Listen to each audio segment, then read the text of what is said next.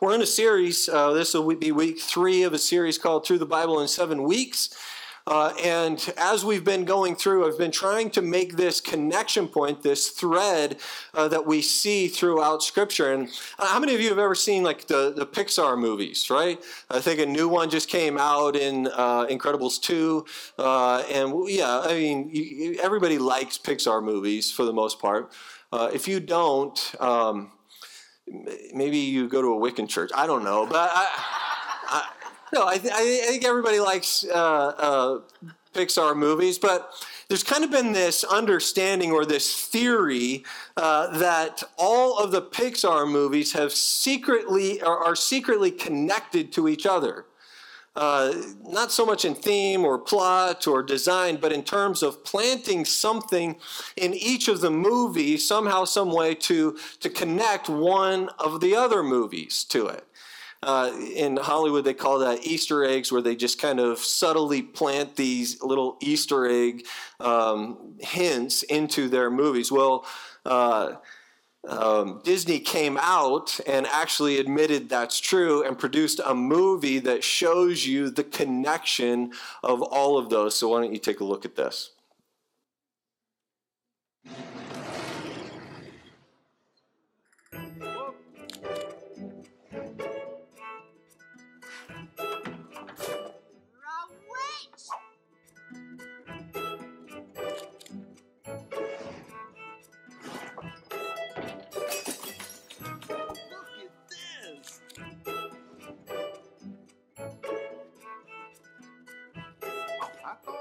New voices.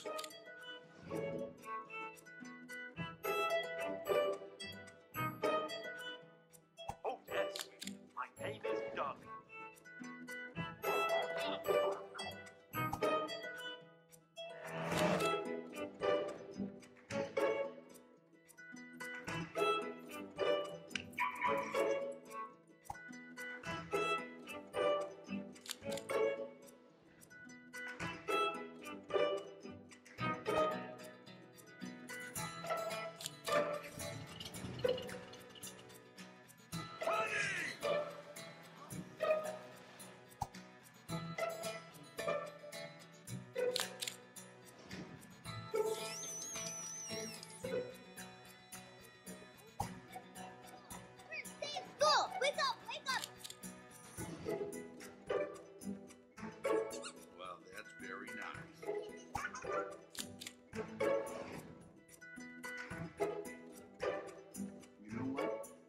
Actually excited about this.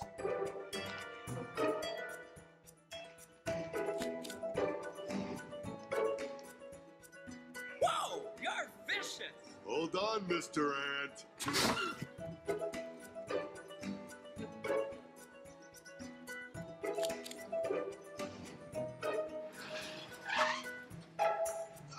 Pizza Planet.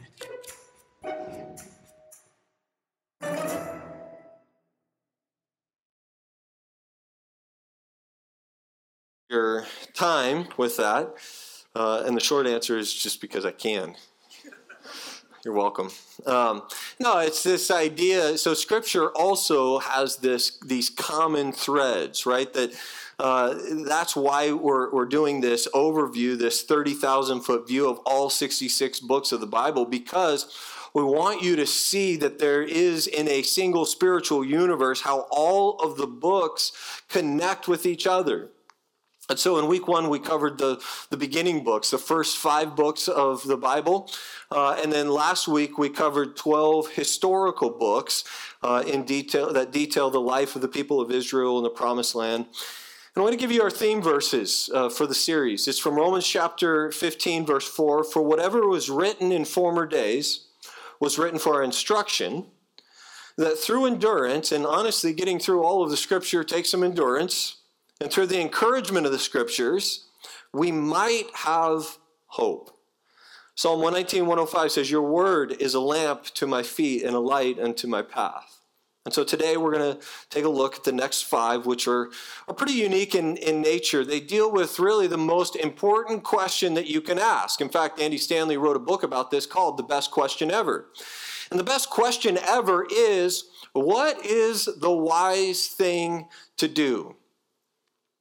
There's a lot of good questions. There's a lot of important questions like, should I take this job? Or is she the one for me? Does God want me to move? Should I lease or buy? Should I stay, leave, do whatever? Should I run not run the red light, but should I do whatever? Right? Important questions, but the reason why what is the wise thing to do is the most important question ever is because it helps us answer all of the other questions in our life. But that's not all. It's also the key to avoiding the most important thing in the world, and that is regret. Think about your single greatest regret that you've had in your life. Get it in your mind. Got it? Some of you didn't play along, so just right there. And then the question is, could that have been avoided by asking the most important question in the world, is this the wise thing to do? See, nobody plans on messing up their life. But the problem is nobody plans not to either. See, we don't think about searching out wisdom and looking for wisdom on the front end of things. We just realize that we didn't on the back end.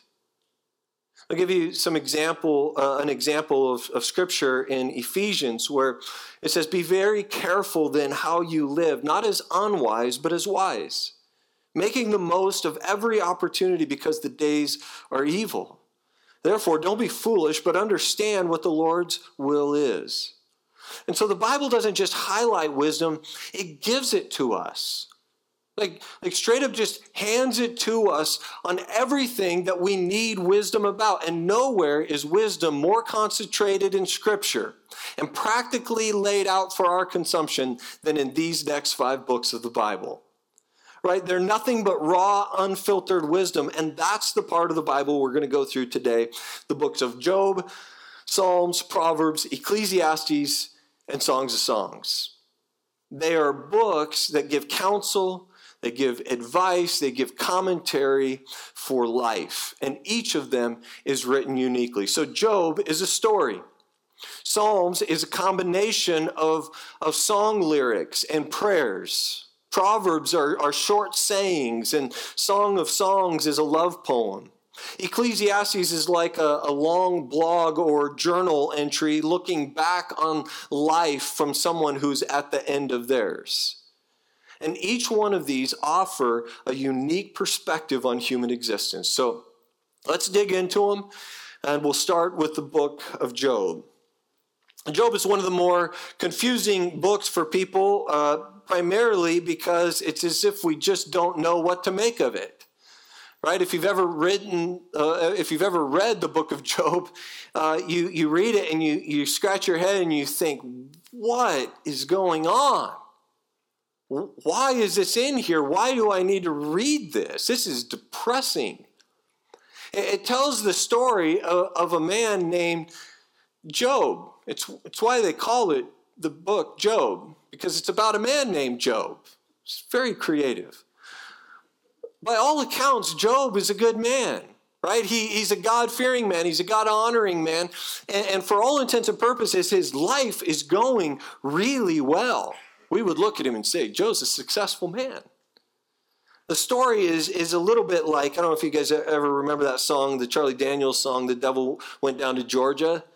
It's basically that. Right? It's that song. Here's what happens is the devil approaches God and he makes this bet with him, seems to make this bet. And here's the bet. If God were to let the devil take away some of the good life that Job is experiencing, some of the blessings that Job is experiencing, he thinks that Job will turn on God.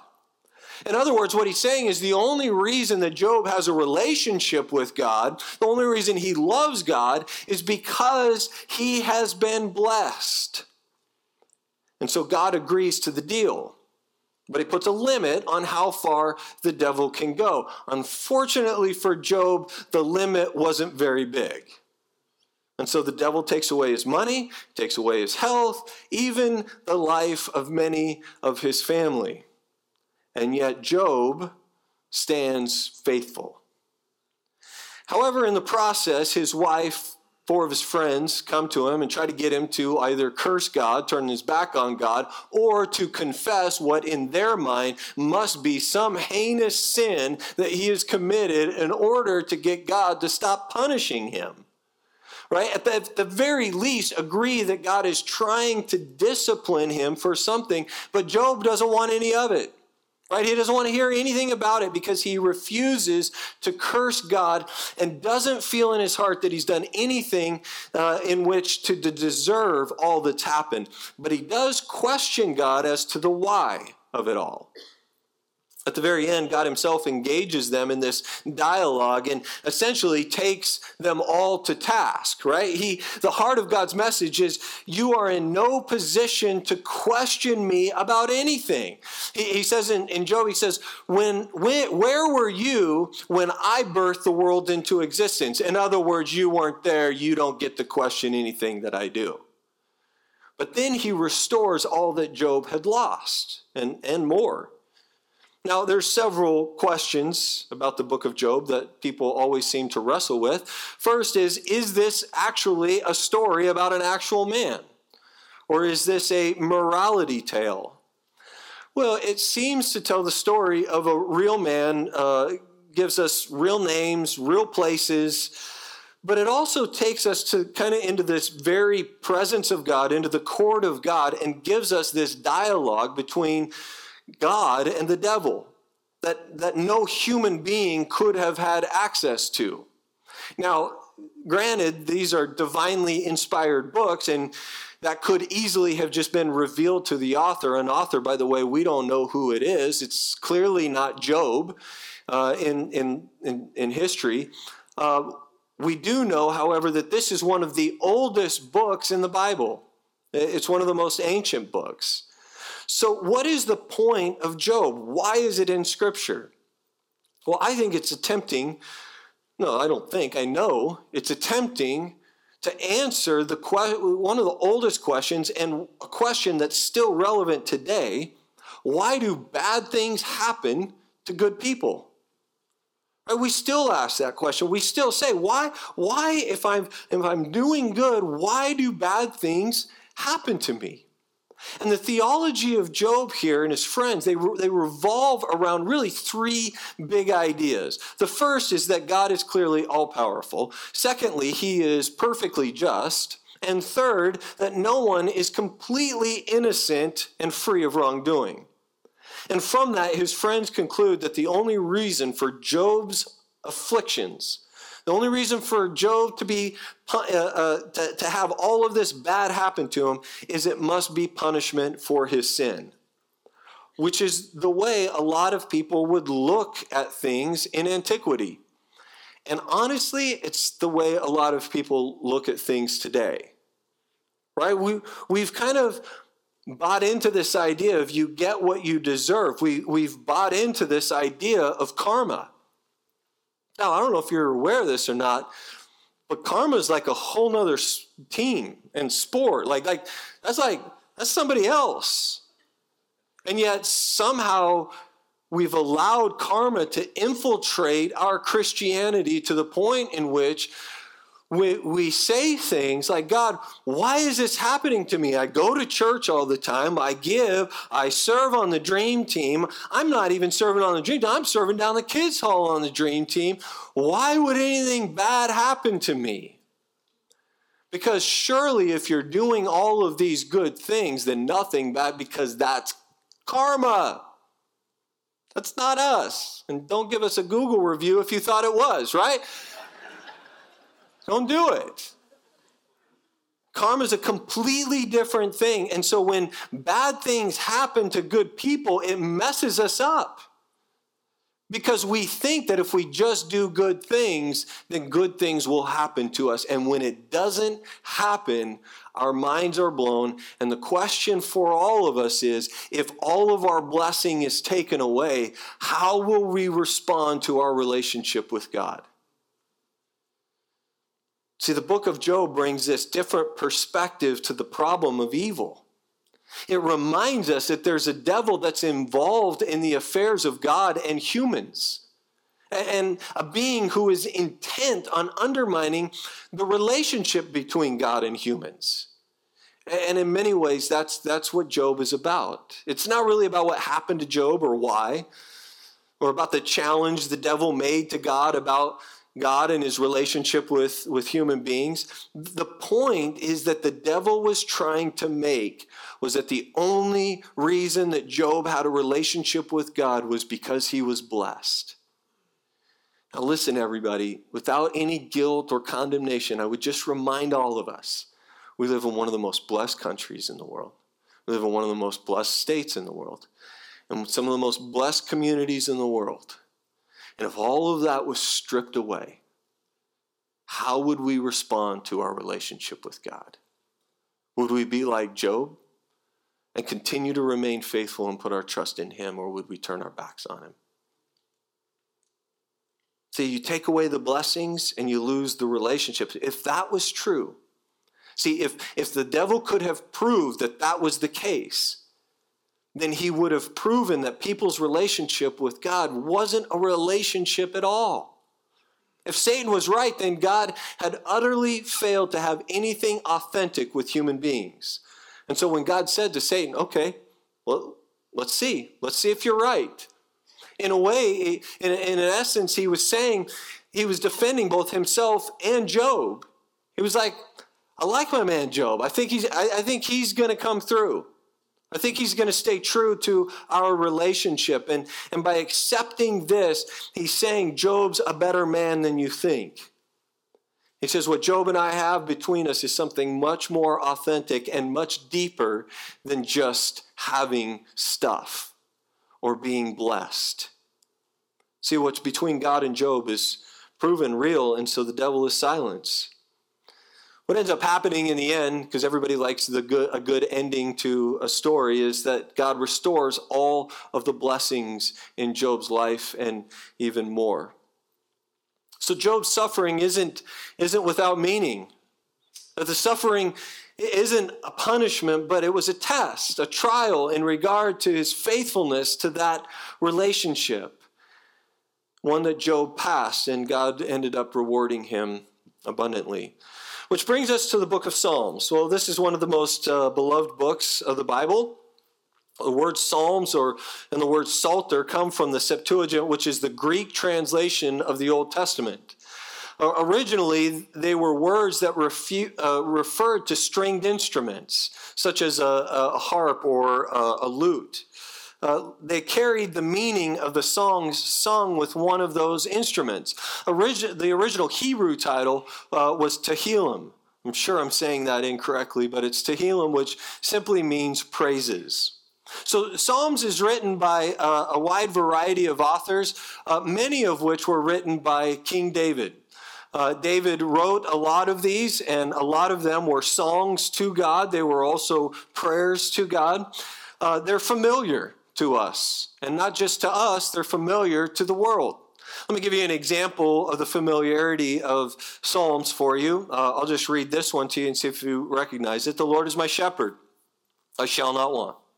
He makes me to lie down in green pastures. He leads me beside quiet waters. He restores my soul. He guides me in paths of righteousness for his name's sake. And even though I walk through the valley of the shadow of death, I will fear no evil. For you are with me, your rod and your staff, they comfort me.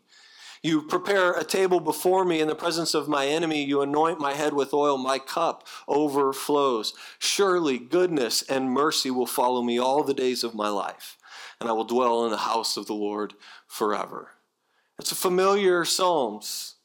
It's a prayer of David and a worship from David. It's a Psalms that no matter where you're at, whether you're Christian or not, you recognize it.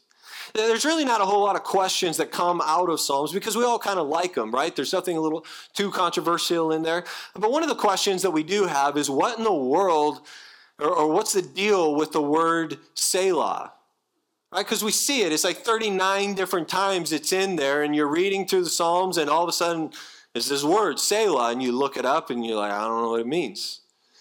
Well, the reality is if you want to know what Selah, let me just give you an example of where it's at in Psalm 66. Shout with joy to God, all the earth. Sing the glory of his name.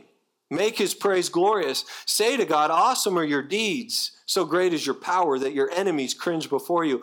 All the earth bows down to you. They sing praise to you. They sing praise to your name. Selah. So what does Selah mean added to the end like that? I have no idea. And nobody really knows. Right? Nobody knows for sure what it means. All we do know is that it's some kind of notation that a worship leader would understand. And if you know many worship leaders, you know they kind of have a language of their own. They're creative, artsy people, and it doesn't make a lot of sense to us regular folk, right?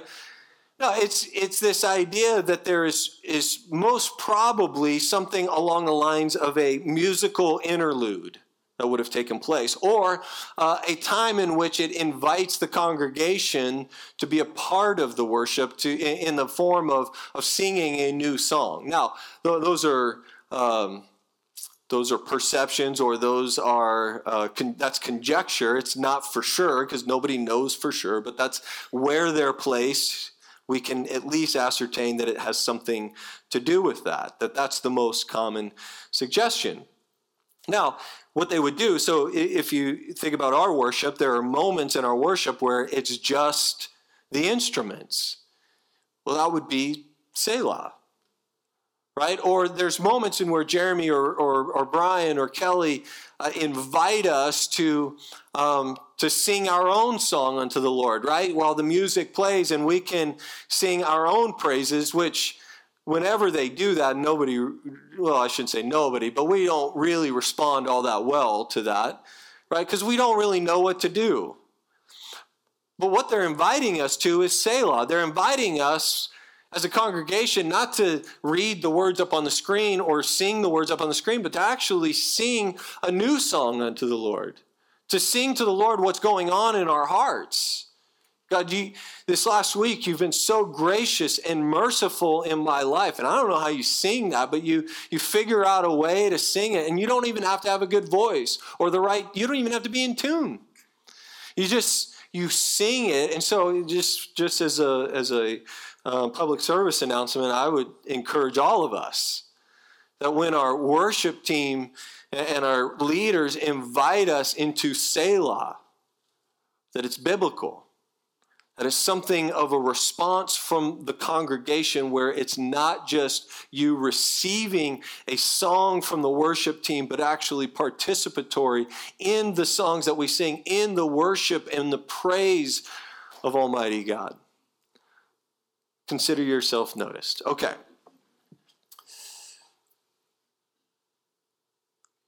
So a couple things about the Psalms. First, they're songs and they should be sung. Right? We don't know what the tunes were, but we have the lyrics. They're really meant to help us organize our thoughts and our hearts around God. But many of the Psalms are also prayers. And so we should pray them. Right? A lot of people don't know that it's okay to plagiarize the Psalms when you're praying. Right? We think, well, if I don't say it with my own words, then God's not going to receive it. But the reality is that the Psalms, the prayers of the Psalms are there for our use. They've been given to us to pray. If you're not sure how to praise God, you could grab hold of Psalm chapter 8, right? And pray it to him. If you don't know how to confess your sin, you grab hold of David's great prayer of confession in Psalm 51, and you make it your own and you pray that to God. If you don't know how to give proper thanks for all that he's done for you, then you take hold of Psalm 100 and make it your prayer. The Psalms are not just meant to be read. They're not just meant to be posted on Facebook or Instagram as some pithy statement. They're prayers, they're worship songs that are meant to be directed to our Heavenly Father. Which leads us to Proverbs. Among the wisdom books, you've got Job, you've got Psalms, and then you've got Proverbs. And this is hands down one of my favorite books of the Bible that I love to hate. See, I don't like this book. Well, I love this book, but I hate this book because when I was a teenager, every morning before I went to school, my mom would read to me Proverbs. And when I say read to me Proverbs, I'm really saying instruct me with Proverbs. Right? She would say things that are in Proverbs, things about decision making and wisdom and about life and school and hard work and all of this stuff, and I couldn't refute it. As a teenager, you're thinking to yourself, when your parents are telling you to do something, you're just thinking, well, you're just getting older in age and you don't understand my life. And if you really knew my life, you wouldn't be telling me that. And we just chalk it up as they don't know any better. Right? Actually, first service, I said, you're just an old woman. And then she's in this service. So I changed it. You're just getting older in age. And I'm trying to figure out how to navigate this conversation. But in our minds, we're thinking, well, that's just your knowledge. That's just your information. You can't come at me with that. But see, my mom was actually really much smarter than I was. Because she knew, well, if I just give him the scripture, what's he going to do? Say God's not right? Right? So she gives me all of this wisdom and knowledge from the scriptures. And I'm like, yeah, but, and she's like, hey, take it up with God. Right? You don't like it? Take it to God. She was smart. And if you're a parent, you should do what she did. Right? When your kids are saying, you're dumb, you don't know better, this is 2018, everything's different than when you were a kid and all that stuff. The wisdom of Scripture never changes. The wisdom of Scripture is always the same. And so now we can take Scripture, and give it to our kids. And when our son's like, I don't think you know what you're talking about, I'm like, take it up with God. And Grammy, right? Because she's the one that taught it with me. So those two people, right? That's the wisdom. And so for us, Proverbs gives us so much. It's one of the books now, having realized the genius that was my mom giving this to me. Now I realize the importance of it, and so now I don't do it every day, but I have an app that sends me a Proverbs every day, and I usually open it and click on it and start my day with a proverb. When we go through 21 days of prayer in August and in January, I try to go through the entire book in those 21 days. There's 31 Proverbs to go through, all 31 and 21. And it gives me the opportunity to remind myself of the wisdom that God has for us. The author of Proverbs was Solomon. He was the son of one of the most famous kings of Israel, David. David was the leader of Israel. This is the David that killed Goliath, right? That David. And Solomon was his son. In fact, he's the second son, he's the second child of David and Bathsheba. Solomon had this defining moment with God that came in the form of a dream. And I think it's worth reading to really get a handle on what's going on with this book of Proverbs. Last week, we talked about the historical books, and we addressed 1st and 2nd Kings. I want us to go back for a moment to 1 Kings chapter 3. And I want you to see the connection. We're reading Proverbs, but we're finding out the context by which it came. In 1 Kings chapter 3, starting in verse 5, at Gibeon, the Lord appeared to Solomon during the night in a dream. And God says to Solomon, ask for whatever you want me to give you. And Solomon answered, well, listen, you've shown great kindness to your servant, my father David, because he was faithful to you and he was righteous and he was upright in heart. You've continued this great kindness to him and have given him a son to sit on his throne this very day, talking about himself. Now, O Lord my God, you have made your servant king in place of my father David, but I am only a little child and I don't know how to carry out my duties. Your servant is here among the people that you have chosen, a great people, too numerous to count or number. So give your servant a discerning heart to govern your people and to distinguish between right and wrong. For who is able to govern this great people of yours? The Lord was pleased that Solomon had asked for this, so God said to him, since you have asked for this, and not for long life or wealth for yourself, nor have you asked for the death of your enemies or a brand new car, right? But just for discernment in administering justice, I will do what you've asked. I'll give you a wise and discerning heart so that there will have never been anyone like you, nor will there ever be. Moreover, I will give you what you have not asked for, both riches and honor, so that in your lifetime you will have no equal among kings. And if you walk in my ways and you obey my statutes and my commands, as David your father did, I will give you a long life. Then Solomon wakes up and realizes, oh, that was just a dream. So there you have the origin of Solomon's great wisdom. It was divine in its origin, supernatural in the insight. So it's not surprising then, just one chapter later in the book of 1 Kings chapter 4, we read about Solomon realizing that wasn't just a dream. God gave, in verse 29, God gave Solomon wisdom and very great insight, and a breadth of understanding as measureless as the sand on the seashores. Solomon's wisdom was greater than the wisdom of all the men of the east and greater than all the wisdom of Egypt. He was wiser than any other man, and his fame spread to all the surrounding nations. He spoke 3,000 proverbs, and his songs numbered 1,005. He described plant life from the cedar of Lebanon to the hyssop that grows out of the walls. He also taught about animals and birds, reptiles and fish. Men of all nations came to listen to Solomon's wisdom, sent by all the kings of the world who had heard of his wisdom. And that's what the book of Proverbs is. It's the record of Solomon's God-given wisdom. Wisdom about discernment and character, about what's true, what's right, how to have sound judgment and sound thinking. It tells us how life tends to work and how we should begin to work on life. It's all given through what are called these proverbs, these short, compact, direct statements that speak truth about human behavior.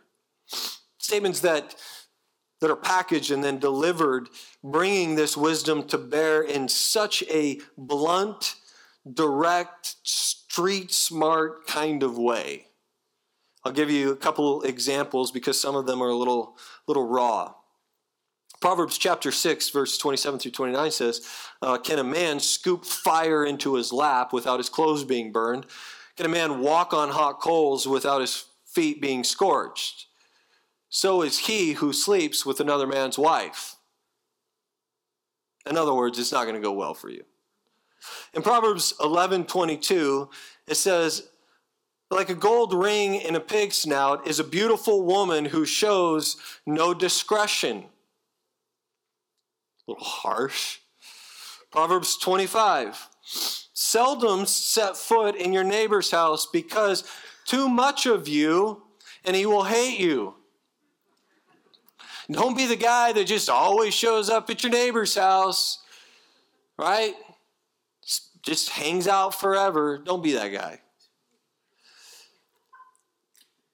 At the heart of all of the Proverbs, however, the biggest bit of wisdom that comes from it is the fear of the Lord. I'll give you a sampling of how this is talked about throughout the book. The fear of the Lord is the beginning of knowledge. Fear the Lord and shun evil. To fear the Lord is to hate evil. The fear of the Lord is the beginning of wisdom. The fear of the Lord adds length to life. The fear of the Lord is a fountain of life. The fear of the Lord teaches a man wisdom. Through the fear of the Lord, a man avoids evil. The fear of the Lord leads to life. There's more about the fear of the Lord in the book of Proverbs than any other book, because it lies at the heart of wisdom. If you're looking for wisdom, fear the Lord. The wise live their life in the fear of the Lord, and fools do not. Now, what I mean by fear is I'm not talking about cowering in fright, being afraid of the Lord. It's not that God is going to get you, and so you have to, that he's mad at you and you have to walk on eggshells when you're around him because, I'm living in the fear of the Lord. It's not like he's the person that you want to steer clear of because they've got a chip on their shoulder. That's not what this is talking about, right? That's not who God is. If we look at the character of God, what we recognize is that we come to God, who is compassionate and merciful and full of grace, as sons and daughters, not as fearful servants. So what does Proverbs mean by fear? The phrase fear of the Lord is about a respect for God. It's about honoring God. It's about recognizing and acknowledging that his authority, it's recognizing and acknowledging that he has authority, and it's about obeying his commands. It's having this healthy sense that he is there. And so when you're asking yourself the question, is this the wise thing to do? Walking in the fear of the Lord is recognizing that he is present in that moment. Now on to Ecclesiastes. If Job didn't mess with you, this one might. What other book begins with the words, meaningless, meaningless, everything is meaningless? Right? What's the deal with that? Ecclesiastes is also thought to have been written by Solomon, right? But towards the end of his life. And to understand Ecclesiastes, what you have to do is you have to actually read the entire book. Because if you just read the beginning, you're going to be like, this seems to go against other things that are said in the Bible. Because what's happening here is like a guy who's lost his faith, and he's venting about it, and he's emptying himself of it. He's finding himself empty as a result of kind of questioning his faith. And we could all, stand in judgment and say, oh, what a loser that he would walk away. I mean, God gave him wisdom and all of these things. And yet I would argue that many of us have felt that or feel that or have walked through this private thinking in our heads where we begin to question a little bit of our faith, where we drift just a little bit. What he ultimately found was that nothing apart from God could actually satisfy his life. But that's why you have to keep reading. You can't just stop and you're like, oh, this is depressing. Yeah, I'm not reading it. No, you got to get to the end. Because in the end, after saying a lot of things that we may have said in our lives, he says, and that's why at the end of my life, I realize that all I have is faith in God. And that is the only thing that gives me meaning. So the key to Ecclesiastes is reading it to its very end. Now to Song of Songs. This is a title that simply means the greatest of songs. In the Hebrew, it reads Solomon's Song of Songs, meaning it's the greatest song by, for, or about Solomon. Now, I'm not going to go into depth too much of the book Song of Solomon's, primarily because we did a whole series on it called Love Story. Now, this book is the book that your parents probably told you not to read, but really shouldn't have because you wouldn't have gotten the innuendos. But now, as an adult, you're reading it and you're like, oh, that's what that means, right?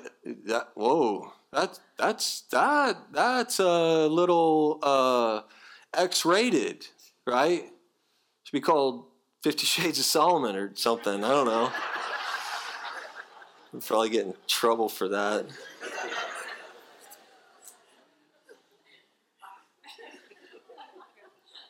I'll give you just some of the G-rated versions of this, or not versions, but G-rated verses.